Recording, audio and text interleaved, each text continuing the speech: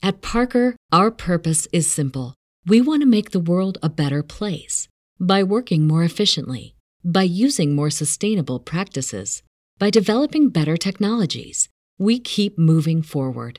With each new idea, innovation, and partnership, we're one step closer to fulfilling our purpose every single day.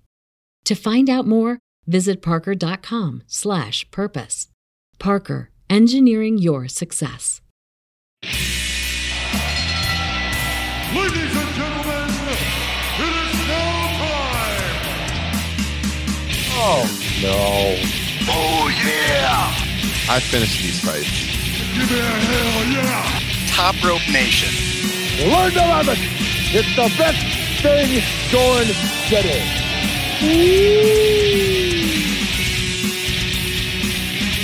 Happy Thursday evening. What's going on, everybody? Welcome to episode 255. Yeah, 255 of Top Rope Nation. My name's Ryan Drosty.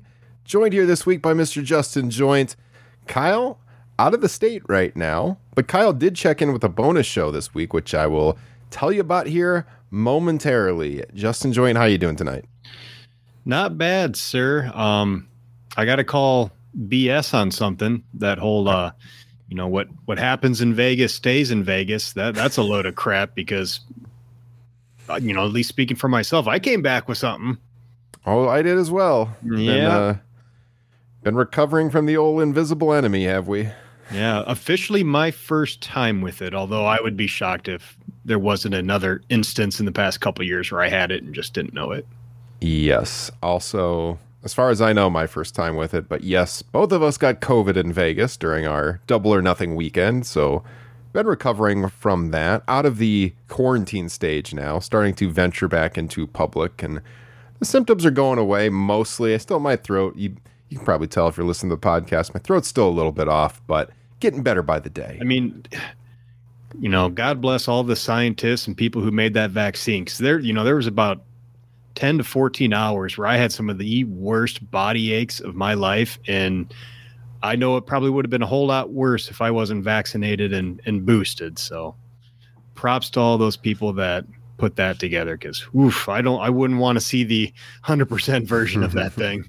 100%. I was thinking that too, man. It was like a couple of those nights were rough when I first got it. The chills, had that a couple of nights. It was not fun. So yeah, without the vaccine, it would have been a lot worse. So I'm thankful for the vaccine, and hopefully this will be my only bout with it, and can move on here. So yeah, getting ready to get back to the normal life. Hopefully, we've been watching a lot of wrestling around these parts, including last night we did our AEW Dynamite watch party over on the Playback app. We've talked about this on the show many times. If you're not joining us, you need to. It's a lot of fun. And last night's AEW was definitely one of the most divisive, I think, for us as a show in quite some time. Now, if you're a patron of the show, by the way, best way to support us, patreon.com/topropenation. You can actually watch that. I'll post, actually, I don't think I've actually posted it yet. I need to post it tonight. But every time we do one of those watch parties, there's a recording of it. And that's on demand for patrons. So literally on the recording, you can watch Dynamite and, our videos overlaid as we do the watch parties and stuff. And if you didn't join us last night, check it out. You can see how we reacted in real time to everything that was happening on Dynamite. It was not their best outing, in my opinion. Kyle was not a big fan either. So we're going to talk about that tonight. I guess kind of the state of AEW, their creative. Coming out of Double or Nothing, which, as we talked about, we were in Vegas. We had a great time at Double or Nothing. It was an awesome pay-per-view. But since then, I mean, Justin, would you agree? This company is trending downhill quickly right now. Yeah, and it's not 100%. All their fault. They've obviously got some injuries that they're trying to work around, but along those same lines, it doesn't feel like Tony's doing himself any favors with the way he's booking. It just all feels very chaotic and not in a good way.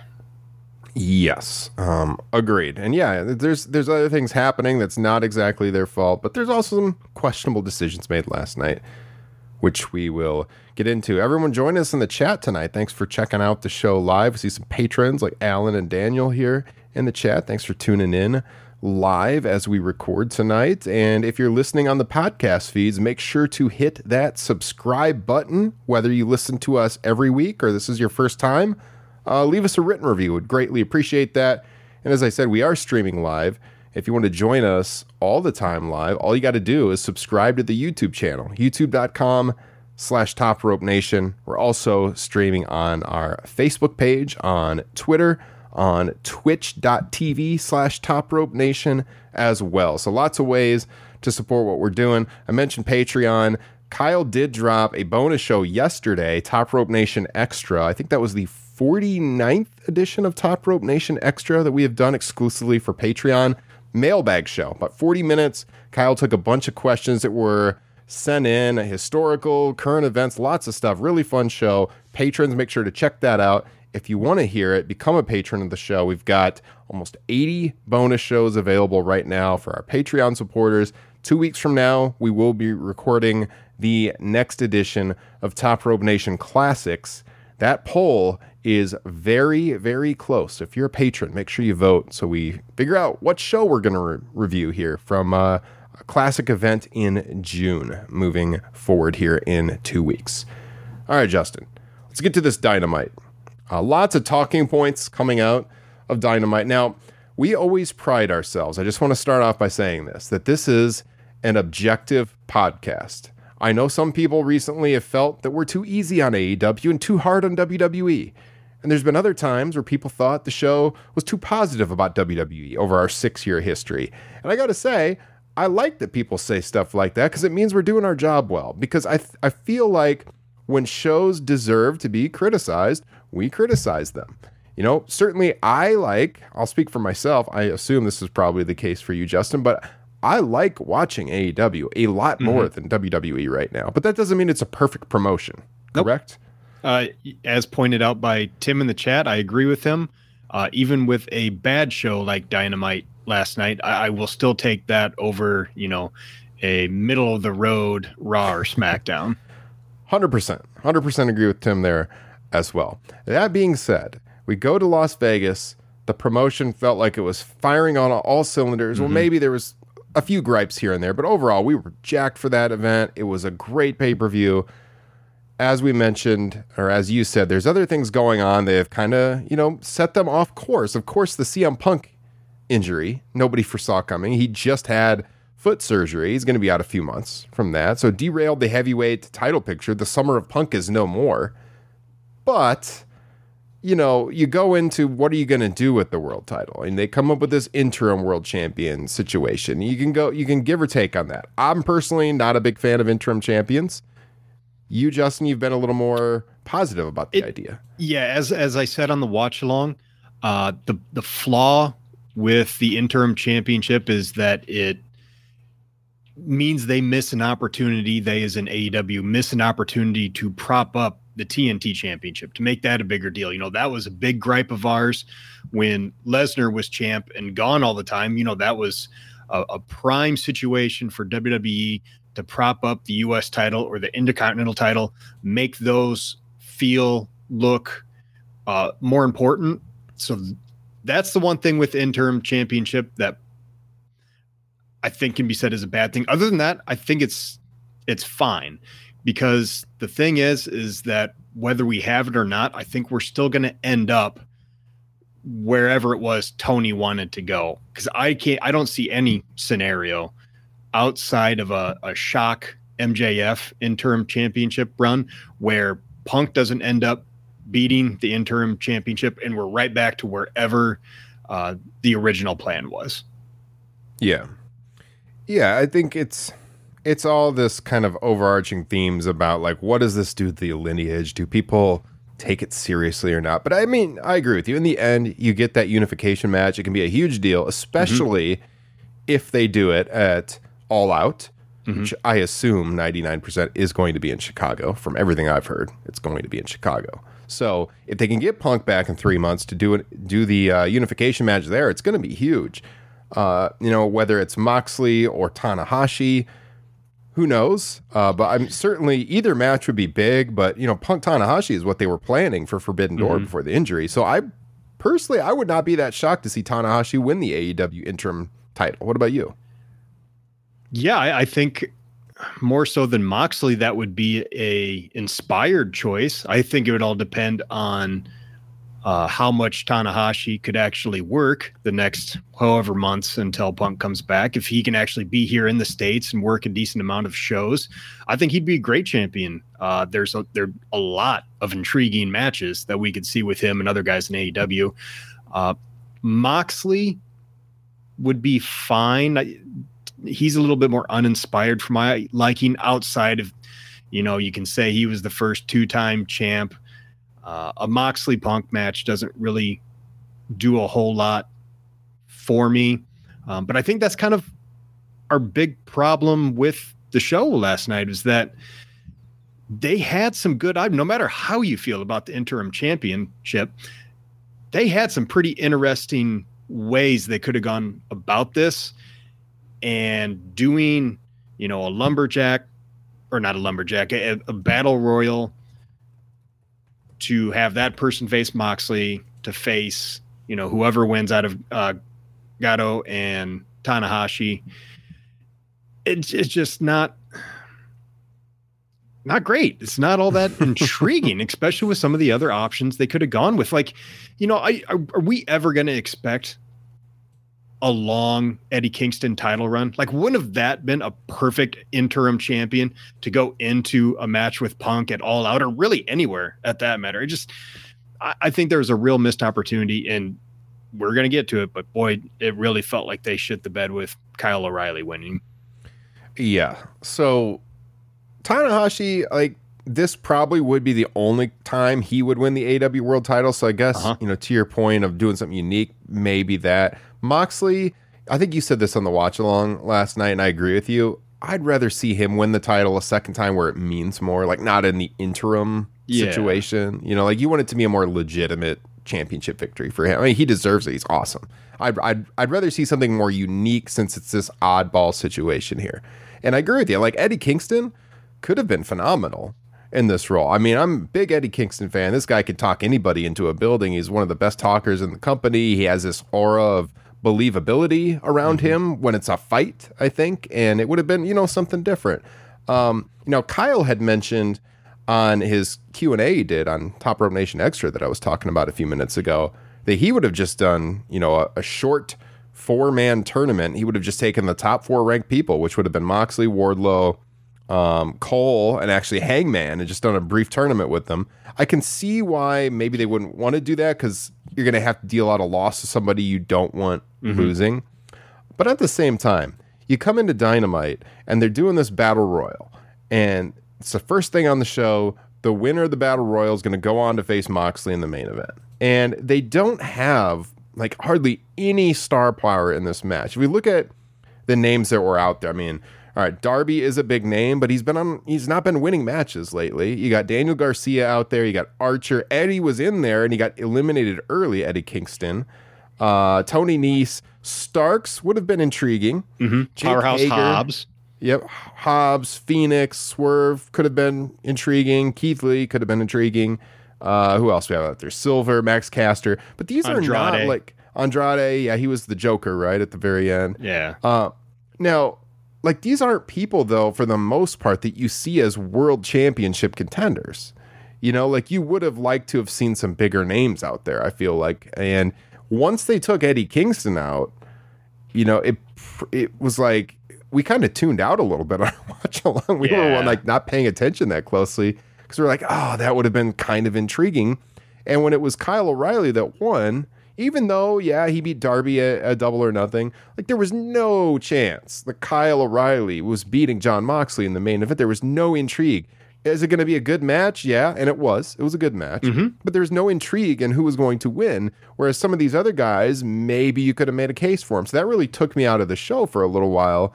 And, I mean, you had the live, I think, much the same reaction. Yeah, absolutely. And that's the thing with Kyle O'Reilly, is that he feels like he's in the middle of kind of being, built back up into a big singles deal. And it's just weird, 'cause, we just saw him lose to Samoa Joe in the Owen Hart tournament. And then, now he's right back here losing to Moxley. And I just think some of those other guys would have been better served as being a more intriguing challenger to Moxley. Even if they're not a believable winner, at least there would have been some intrigue. Like if Keith Lee, if he had won, the Battle Royal and gone on to face Moxley and lost, I don't think that does a lot of damage to Keith Lee, but it still makes him look like a big deal. And there at least would have been a little bit of like, now can he beat Moxley and go on and, maybe do this? But with Kyle O'Reilly, it just sucked all the wind out of the room while we were watching that show. And frankly, like you already mentioned, I think we kind of missed a pretty good match between Buddy Matthews and Pac. Yeah, I don't even remember watching the match, to be honest with you, because we were so disgusted with the way they did that. And not only was it Kyle O'Reilly winning, it was the 1-2 punch of the other thing that we were not too keen on about AEW. The new title? The new title, the All-Atlantic. Look, man, anybody that listens to this show knows we don't like it when promotions just saturate themselves with championships. I mean, we talk about WWE all the time, unnecessarily having 2 world champions, although now it's unified and the guy's not on TV most of the time. Whole different discussion. But, 2 sets of tag team champions on WWE, 2 women's champions. We're not fans of that. We like prestige with our championships. And there's been this rumor for a long time that AEW is going to have a trios champion. And I can get behind that. They got a lot of trios teams that would be very interesting. It's different. What this promotion does not need is another singles championship. And I was just completely dumbfounded for many reasons, Justin. Let me just show it on the screen here. When they unveiled this belt, which, it's an all right looking belt, although I like it. It's a good looking belt. I will say though, a lot of their belts are starting to look the same. Yes, I absolutely agree with that 100%. This actually, if you take the flags off, this is almost a dead ringer for the women's championship. Yeah, and the Owen belt too that they just had. The other thing that's really weird about this, Justin, so what a weird name, the All-Atlantic Championship. So apparently, this is going to be their version of a intercontinental title. So I guess they have their TV champion with the TNT championship. Why would you call a continental belt? Why would you name that after one ocean? And then why does a belt called the All-Atlantic have the flags of China and Japan on it?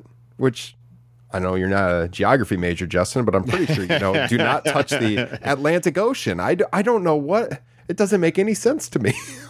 We were like, if you go back and you watch the recording of this watch party on Patreon, you'll see our jaws drop. Like, what? We thought for sure it was the trios title coming.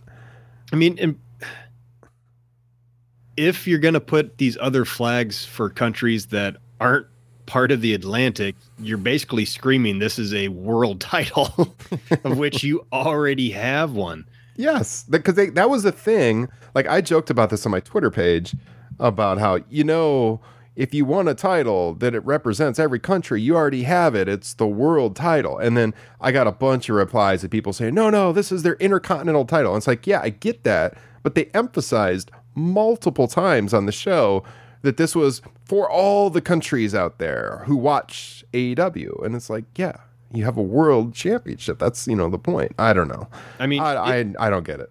It would be weird, but I guess the only interesting thing you could do with it is if only certain countries or people from certain countries could hold the title. That doesn't make any sense. But so there was 2 things about this that bothered me.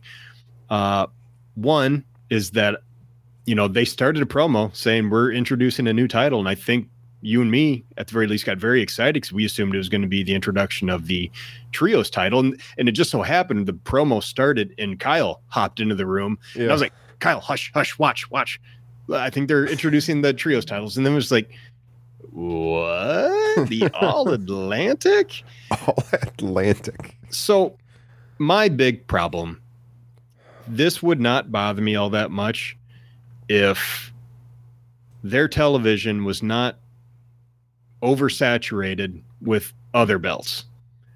with the FTW belt and the just presented Owen Hart tournament belts that are out there now.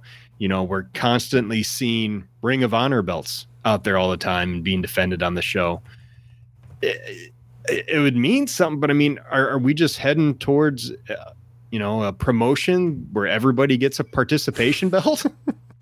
Isn't that like so much what this feels? It feels like every single match they have, somebody is walking out with a belt. Yeah. I don't like it. I don't like it at all. It's kind of like that, that Oprah gif. You get a belt. You get a belt. You get a belt. I mean, my God, come on. It's just, it doesn't make, like, again, a trios title it's so different. That would be totally fine. I don't need another singles belt. And the other funny thing was when Kyle threw out the idea of just doing like a 4-man tournament, my initial thought was, well, we just got done with a tournament. It just feels like that would kind of throw sand in the face of that if we go right into another one. And then, of course, like, well, not only are they still kind of basically doing a tournament for this interim championship, but they're also doing a tournament for this All-Atlantic championship. It's just, it's so, that's part of the whole bad chaos thing we're talking about watching the show. It's like, I don't want to use the word confusing, but it just feels like that car crash television a little bit where your head's kind of spinning a little bit watching it. Mm-hmm. So during the match with Buddy Matthews and Pac, JR was mentioning a lot about, their success in the UK, that they're the number one wrestling promotion in the UK. Let me ask you this. Would you rather it just be called a European championship? Because, I mean, clearly they're going to tour Europe in the not too distant future, I believe. I know it's been kind of in the works with them a little bit behind the scenes. I don't know exactly when it's going to happen, but it's happening. They're going to do a European tour. So I assume that they're announcing this belt because, those plans are getting put into motion. Would you rather it just be called the European title? I guess, obviously, we're kind of sticklers with facts. So, a big problem with this is what they named it and, the flags on the belt. So if they would have called it almost, I mean, I don't know. Obviously, they probably couldn't go European title. They couldn't go Intercontinental title, and anything outside of that is basically just a world title. So yeah, I just don't know. I mean, let's just, let's prop up the other freaking belts we already have and not worry about a new one. Aaron in the chat, do we know if this title is just tied to the tournament like the Owen Hart one, or is this going to continue on like TNT? Everything I understand, this is a permanent title that they are going to keep around for good. So 3 men's singles titles to be defended. Yes. Let's see. What else should we talk about from last night? That Wardlow promo. Because Wardlow was not in, again, so there's so many issues with this promo, Justin. Wardlow's not in the Battle Royal to start. So he comes out apparently at first to explain why he was not in that Battle Royal. And he explains that to him, CM Punk is the real world champion. So he does not want this version of the title. Like apparently he would want to defeat CM Punk for the world title. Wardlow, if you win this title, you automatically get a match with CM Punk. Why would you not want to do that? It doesn't make sense. Oh man, I guess it's just a great WCW tradition that Tony is adhering to, that you make your baby faces look as dumb as fucking possible. I mean, it made no sense. Like, we were immediately talking about that on the watch party. And essentially, like, Wardlow makes it known that he wants to become the TNT champion. And look, we've talked about on the show that maybe that would be a good role for him to be just the dominating TNT champion. Yeah, that's totally fine. I didn't like the way he approached the world title situation. Yeah. That was not very coherent because, dude, if you think CM Punk is the rightful champion, you automatically get a match with the guy if you win the interim title. And I'm pretty sure you already alluded to it, but I understand, and it should be said that before this interim championship bracket started, Jon Moxley was not the number one contender. Tony kind of finagled some things, switched some things around to get whatever he wanted out of this.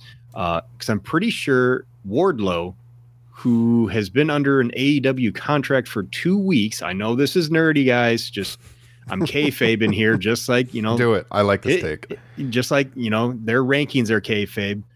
He has been an AEW contracted wrestler for 2 weeks, and he was already the number one contender. Wardlow, that is. Now, I understand that you do not want to hurt if you have no intentions of putting the interim championship on him, or at least giving him a very long run. You don't want to hurt his current push. You don't want to waste the entire story with MJF. You don't want him losing. You don't want him winning the Battle Royal, or, maybe John Moxley wins the Battle Royal and then those two face off and, whatever. I get that, but you got to have a better reason than his excuse for not wanting to be involved. And that was the other, all of the big stars who were not involved with that Battle Royal, it just didn't make, no Jericho, no Hangman. It just, the entire thing just doesn't make sense, and it's just so messed up. So yeah, I have lost my train of thought, buddy. Save me here. No, I mean, all right. So Hangman is particularly egregious because, wouldn't the guy be pissed that he lost the world title? Here's an easy way to get the title back. You're telling me the former world champion can't get in the Battle Royal? Of course he could get in the Battle Royal. No, instead he's wrestling David Finlay. Okay. Well, they tried to save Hangman by having him announce that he thinks, you know what, there's another world title out there for me, the IWGP title, and I want to face Kazuchika Okada. Okay, that was cool. I'd love to see Hangman work Okada, which from what I understand is the plan. But then, for some reason, so Adam Cole's out there on commentary, which, by the way, Cole is very good on commentary. But Cole recently lost 2 matches to Paige, and he's out here trying to reinvigorate their feud, I guess, because right after Paige announces that he wants to face Okada at Forbidden Door, he gets interrupted by Adam Cole, totally takes the heat out of the segment. The crowd reacted to this a little bit. That's a whole other conversation. They need to introduce these New Japan people a little bit better. This is the whole thing we always talk about with WWE, where they would bring up people from NXT and they would just assume that everybody knows the NXT talent, and they don't know them. You have to introduce them with video packages. They don't have a lot of time to build Forbidden Door. Just a few weeks from Double or Nothing. They only have 2 more episodes of Dynamite before this pay-per-view.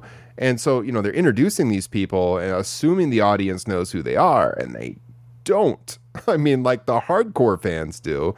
Yep. But we got to do a better job introducing these people. And that's the thing. I think AEW tries very hard not to insult their audience. But I'm with you 100%. Not everybody knows who these Japanese guys are. And going back to, one of my favorite stretches of wrestling ever, in late 91, WCW, Jushin Thunder Liger was coming in. I had no idea who he was. I'd never seen him before. And just for a few weeks, WCW just showed highlight packages of him in the ring.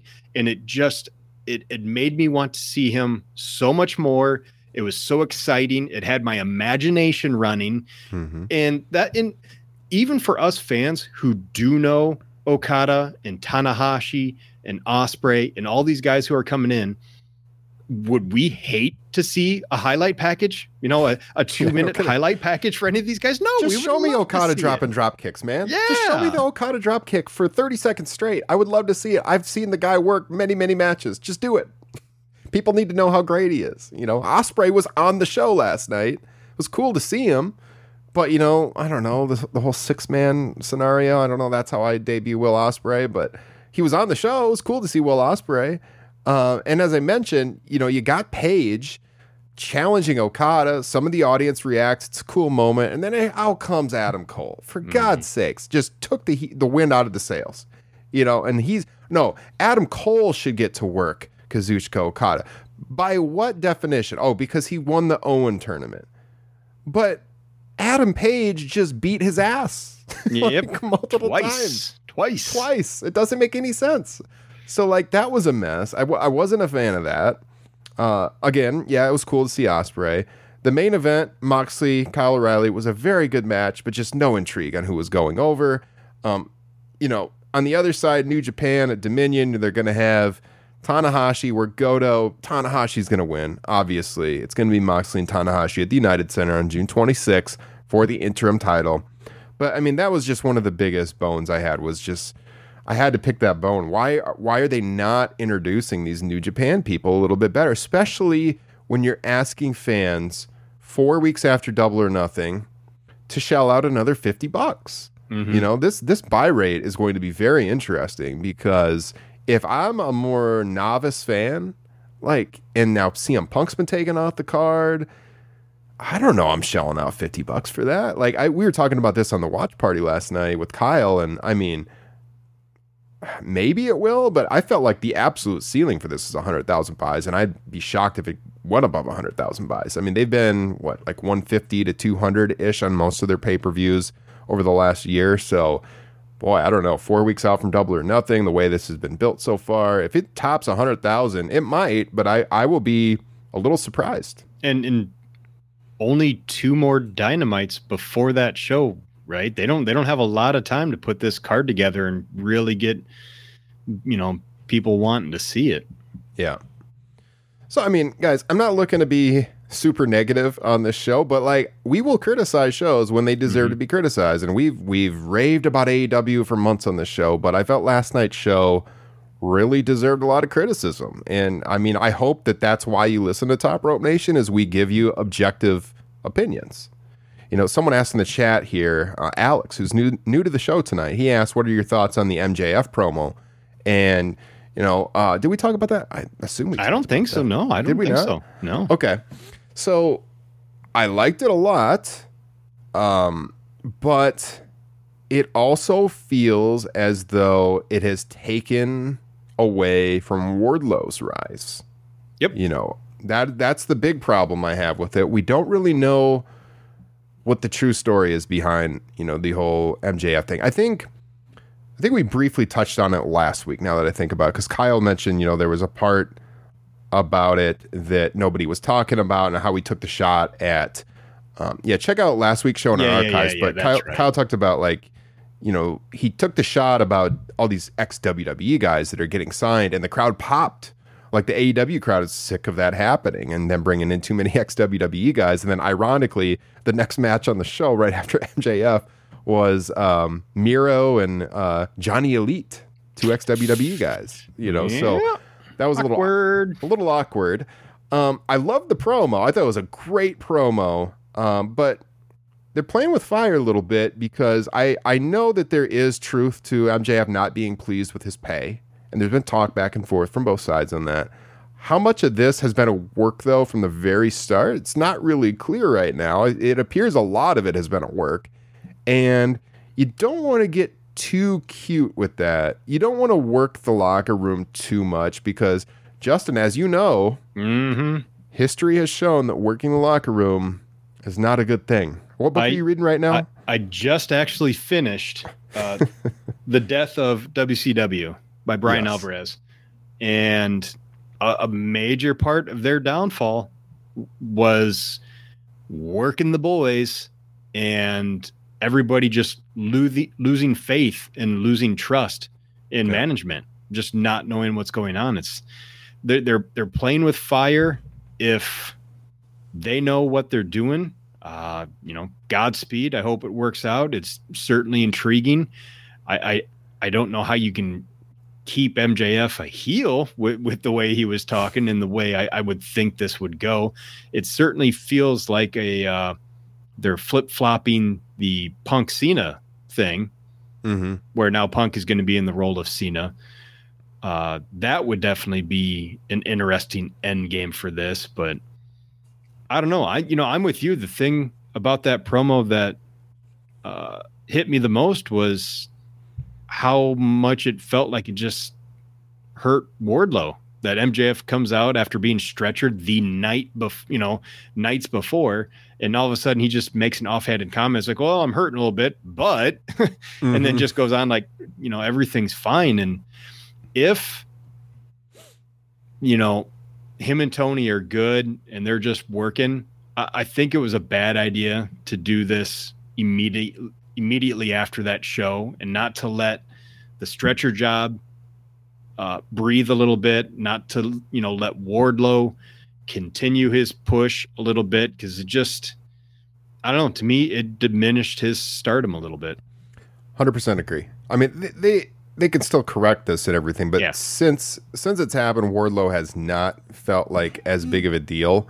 And I don't think it's intentional or anything like that. And this is not a perfect correlation, but one thing that popped in my head is everyone listening to this, or a lot of you listening to this, I guess I shouldn't say everyone, it's been quite some time since this occurred, but Wrestling with Shadows, 97. Remember when in the documentary they're talking about SummerSlam 97 and how Shawn cost Taker the world title, Brett wins the world title, but coming out of that SummerSlam was the story that Bret Hart was the world champion, or was the story that Shawn Michaels forms DX soon after that and becomes the top heel in the company? Because there was this big, the prevailing thought at the time was like Shawn kind of stole Bret's heat in that moment. And it's not a perfect, because we're talking about two heels, and obviously Wardlow's not a heel, but you don't want like that dynamic again. I mean, think back to the fall of 97. Bret was the world champion and he's working, like undercard matches. Like he wasn't the man anymore. And, he coming out of here, you want Wardlow should be the new top ascendant star. He should be the ascending star. Should be one of the top faces on the program. MJF's not on the program right now, but everybody's talking about him. He lost, but everybody's talking about him for good reason. It was an excellent promo. Yeah. But what does this do for the other guy? That's what you got to be careful about. And what is this building to? Are we looking at a St. Valentine's Day massacre between MJF and Tony Khan here? I mean, what's going on? This is the end game here. Yes, in a few months, that's what we're getting to. So yeah, altogether, AEW was mostly a negative last night. I was not a great show. Hopefully they correct things. Great in-ring work, which is the least surprising thing when it comes to AEW, but everything surrounding that is just, not good. So how did it do in the ratings? They were down a little bit, not too much from last week. 939,000 viewers on TBS. They actually topped cable 18 to 49. It was a 0.34 rating, which is actually down 15% from last week. And it was also, let's see, the lowest 18 to 49 they've done in about a month. Not huge, but it was down a little bit. Number one on cable because the NBA Finals was on regular broadcast television last night. Go Celtics! Justin's Celtics took the 2-1 lead. Love it. So kind of a mixed bag all around for AEW. I guess, Justin, we have some time here to talk about a few more current events. Should we shit on other promotions? Who else deserves it out there? Now, there's a lot. I mean, there's so much going on in wrestling right now. Sometimes summer months kind of, it gets a little slow. Not so much this year. Of course, we mentioned Punk had the foot surgery. They haven't announced exactly what the injury is with Punk, but I've heard he has a broken foot. So I don't know how many bones in the foot are broken, which bone is broken, whatever. A recovery time, they're keeping it pretty close to the vest, but I've heard a few months. So we'll see. Cody Rhodes this morning had surgery on his torn pec. That's like a 6 to 7 month recovery time. He's going to be out a lot longer than CM Punk is. For sure. You know what? I think it's all just a work, and that's just another really bad tattoo he got. That's my opinion.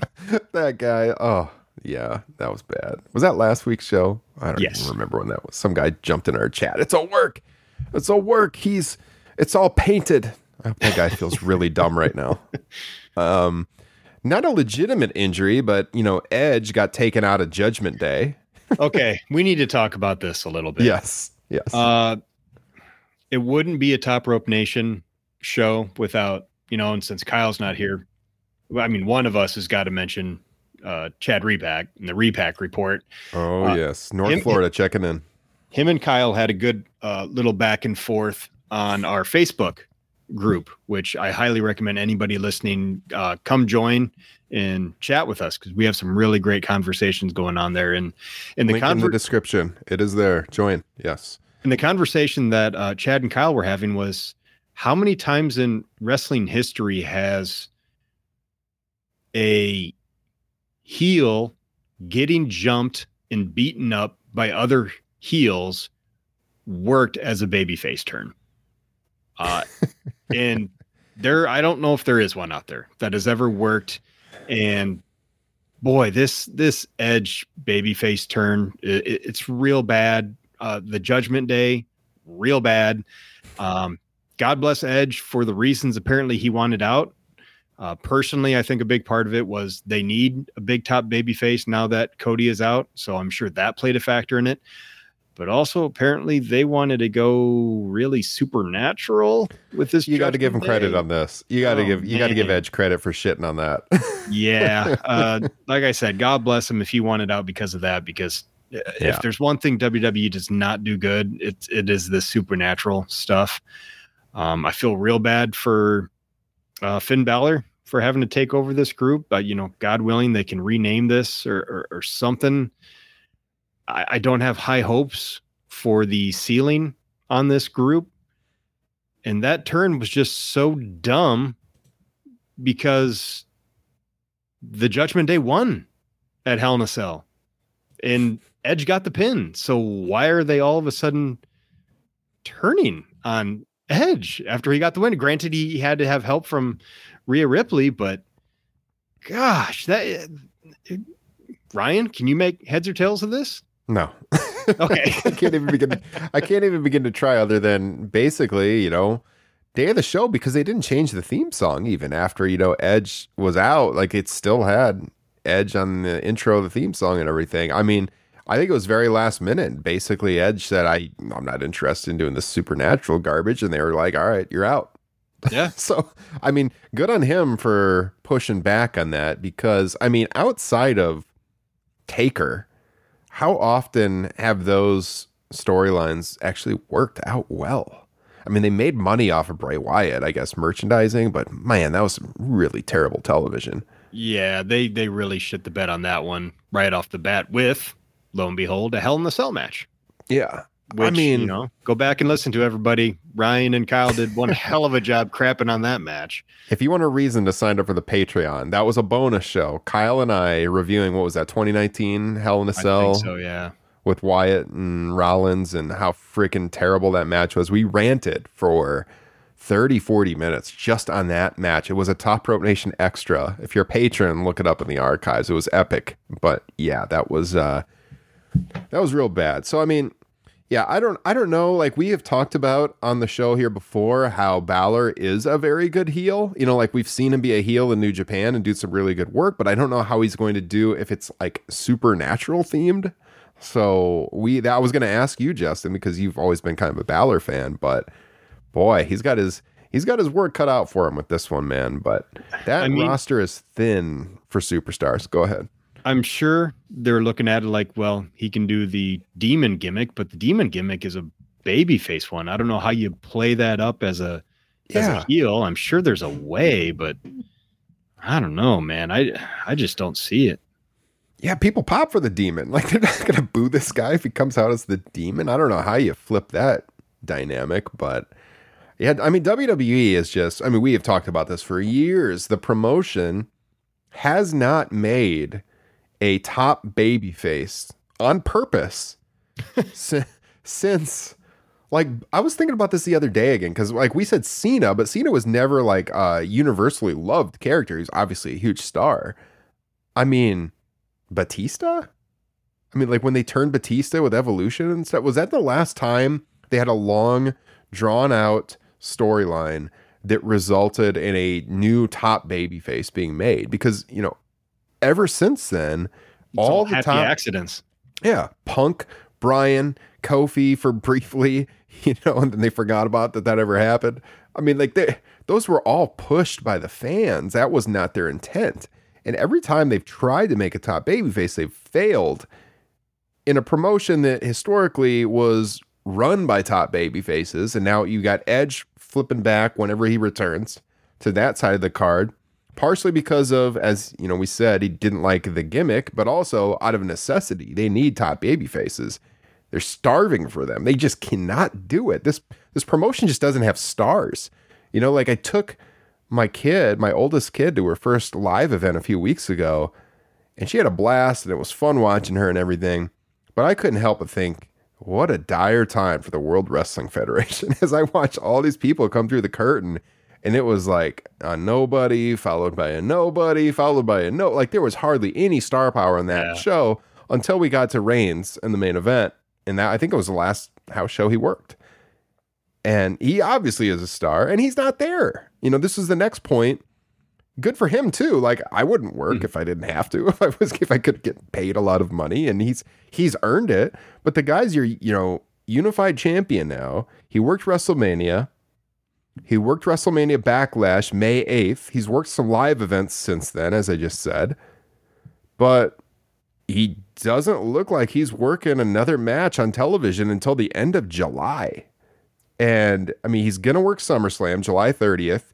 He's going to work Clash at the Castle September 3rd. That's all we have confirmed. It looks like he's probably going to do a television match with Riddle at some point in time. There was one point where they were considering that for Money in the Bank, but Money in the Bank is not a stadium show anymore, so they're not considering that for Money in the Bank. And I've heard it might happen on TV. So I was looking at the TV match is going to be in a stadium. No, but if you could find a prestigious venue, now this is just a guess for me. This is not a report, but I did look at their upcoming television schedule. Oh, I think we talked about this when we were talking about Cody maybe winning the championship. Yeah, they have a Raw at Madison Square Garden July 25th, which is right before SummerSlam. It's like the go home to SummerSlam. I don't know. That could if they're going to do a TV match with Riddle, potentially MSG. But outside of that, I mean, there was no other there's big venues, but nothing that's historical or anything that you could make the case for Roman to work a TV match at. So you've got the unified champion who has worked one match since WrestleMania, and potentially not working again until the end of July on television. And now, I mean, I've seen some outlets walking back their reports who said that Reigns was going to continue working television regularly. And we said right from the start that was not the case. Kyle had that report here on Top Rope Nation right when Reigns signed the new deal, that no, he is working reduced television, absolutely, as part of this new contract. And so we're not going to see him a lot. And I mean, this could evolve into a huge conversation about should they have unified the belts, etc. But I mean, the big point is that they don't have superstars, and one of the few that they do have is not around right now. So TV should be interesting over the next few weeks. Yeah, it's weird because for us, who kind of desperately need a good reason to watch WWE television, our thought was, well, you got to get that world title on Cody, by SummerSlam. Yep. And now that he's injured, for us, it sucks because obviously that's out the window. It kind of works out perfect for Cody because it sure seems like the timeline would put him back right around the Royal Rumble. And it just seems like a no-brainer. If that's the case, just have him win the Rumble and win the title at WrestleMania. I don't care about Roman Reigns and The Rock. Maybe you have Cody come back and beat Roman at the Royal Rumble for the world title. As far as Roman Reigns, in your point about them not having baby faces, the big rumor is that they're going to do Reigns and Orton at SummerSlam. And for me personally, that just does nothing. We've already seen that match at SummerSlam. Granted, that was a long time ago before, Roman Reigns was truly Roman Reigns, especially the version we have now. But that is just feels so much like a filling the time kind of match that I would rather see Roman Reigns versus Riddle at SummerSlam personally. At least there's some intrigue because it's a fresh matchup. But they're just, you can't see any of these baby faces on this roster now that Cody's out and be like, that's somebody who could have a world title run. You know, maybe you can talk yourself into Drew McIntyre winning at that Castle gimmick Clash show. of the Castle. Yeah. Yes, thank you. But other than that, you know, Bobby Lashley is super over with the crowd right now. So that's an option, but I don't know, man. Just that Cody injury really sucked because that was the way they needed to go. I agree. 100% agree. Yeah, I mean, you look at this pay-per-view schedule, or sorry, premium live event schedule for the rest of the year. If as far as like what's been announced, they got SummerSlam, then they go overseas for Clash at the Castle, and then in early November they're doing Crown Jewel, Saudi Arabia, and then Survivor Series in Boston. Unless they add another one, as of right now, post SummerSlam, there's only one more domestic premium live event for the rest of the year. Wow, got Survivor Series in Boston. So I mean, they could add something, but as far as right now, that's all they got. So, yeah, I agree with you. Reigns and Orton doesn't do a whole lot for me. It reeks of laziness just because it's like, okay, it's Randy Orton. He's a big star. You can slot him in. We need somebody. Reigns has beat everybody else. There you go. And he's beat him too. But I mean, like, all right, he's a big star, but there you go. And us talking about, you know, AEW missed an opportunity to prop up the TNT Championship with the AEW belt being out of the picture right now. WWE's in the same thing right now with, you know, they could be propping up the Intercontinental title and the US title, like I talked about earlier during Brock Lesnar's run. But, you know, we haven't even seen the IC title defended on a premium live event, pal, since WrestleMania 37. That's how important that freaking belt is. Unbelievable. Think about the length of some of these shows we've sat through too. I honestly, I don't really believe it. I trust the source, but that just seems unfathomable. Yeah. So, yeah, sorry everybody, a little down on the product right now, but hopefully next week brings some better news to both companies. As I said at the top of the show, in 2 weeks, we will be reviewing a classic wrestling event, which looks like it will either be Great American Bash 96 or One Night Stand 05. We'll see how that vote among our Patreon supporters turns out. If you want to have a vote, join the Patreon page and you can hear all those bonus shows, which, by the way, Justin, we're at 37 patrons. I set the goal of 40. Close. We're so close. Get 3 of you to join the Patreon page, and I can release the 2002 interview I did with Bobby the Brain Heenan. First interview I ever did in the wrestling media. It's never been heard.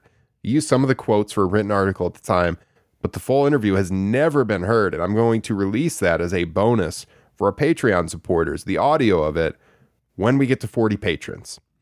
There are 3 of you out there. Join up. Make it happen. I'm pretty sure Kyle said on the watch along last night that, you know, we're going to be needing a new goal after that. So once we get to 50, he's going to start podcasting sans his pants. That's what he said. Yep. Kyle Ross pantsless podcasting. Yes. Kyle will be back next week, by the way. So you can check out our show next week. Check out his bonus show in the Patreon archives. Until then, join us in the Facebook group. Discussions going up every single day. A lot of fun. Good place. A lot of good people there to talk pro wrestling on the daily. You can find me on Twitter at Ryan Droste. That's DROSTE. Justin at Justin Joint, JOINT. And the show is at Top Rope Nation, available on all the social media platforms, Justin. We are on Twitter. We're on Instagram, Facebook as well. And of course, youtube.com. Subscribe. Join us for the live stream next time. We had quite a few people on here tonight, so appreciate everyone who tuned in wherever you were streaming the show. And as always, I appreciate everybody who listens to the podcast version after the fact. Justin, this was fun, man. Hope you have a good weekend. Yep, you too, buddy. Hugs and kisses, everybody. All right. We'll catch you all next week. Take care.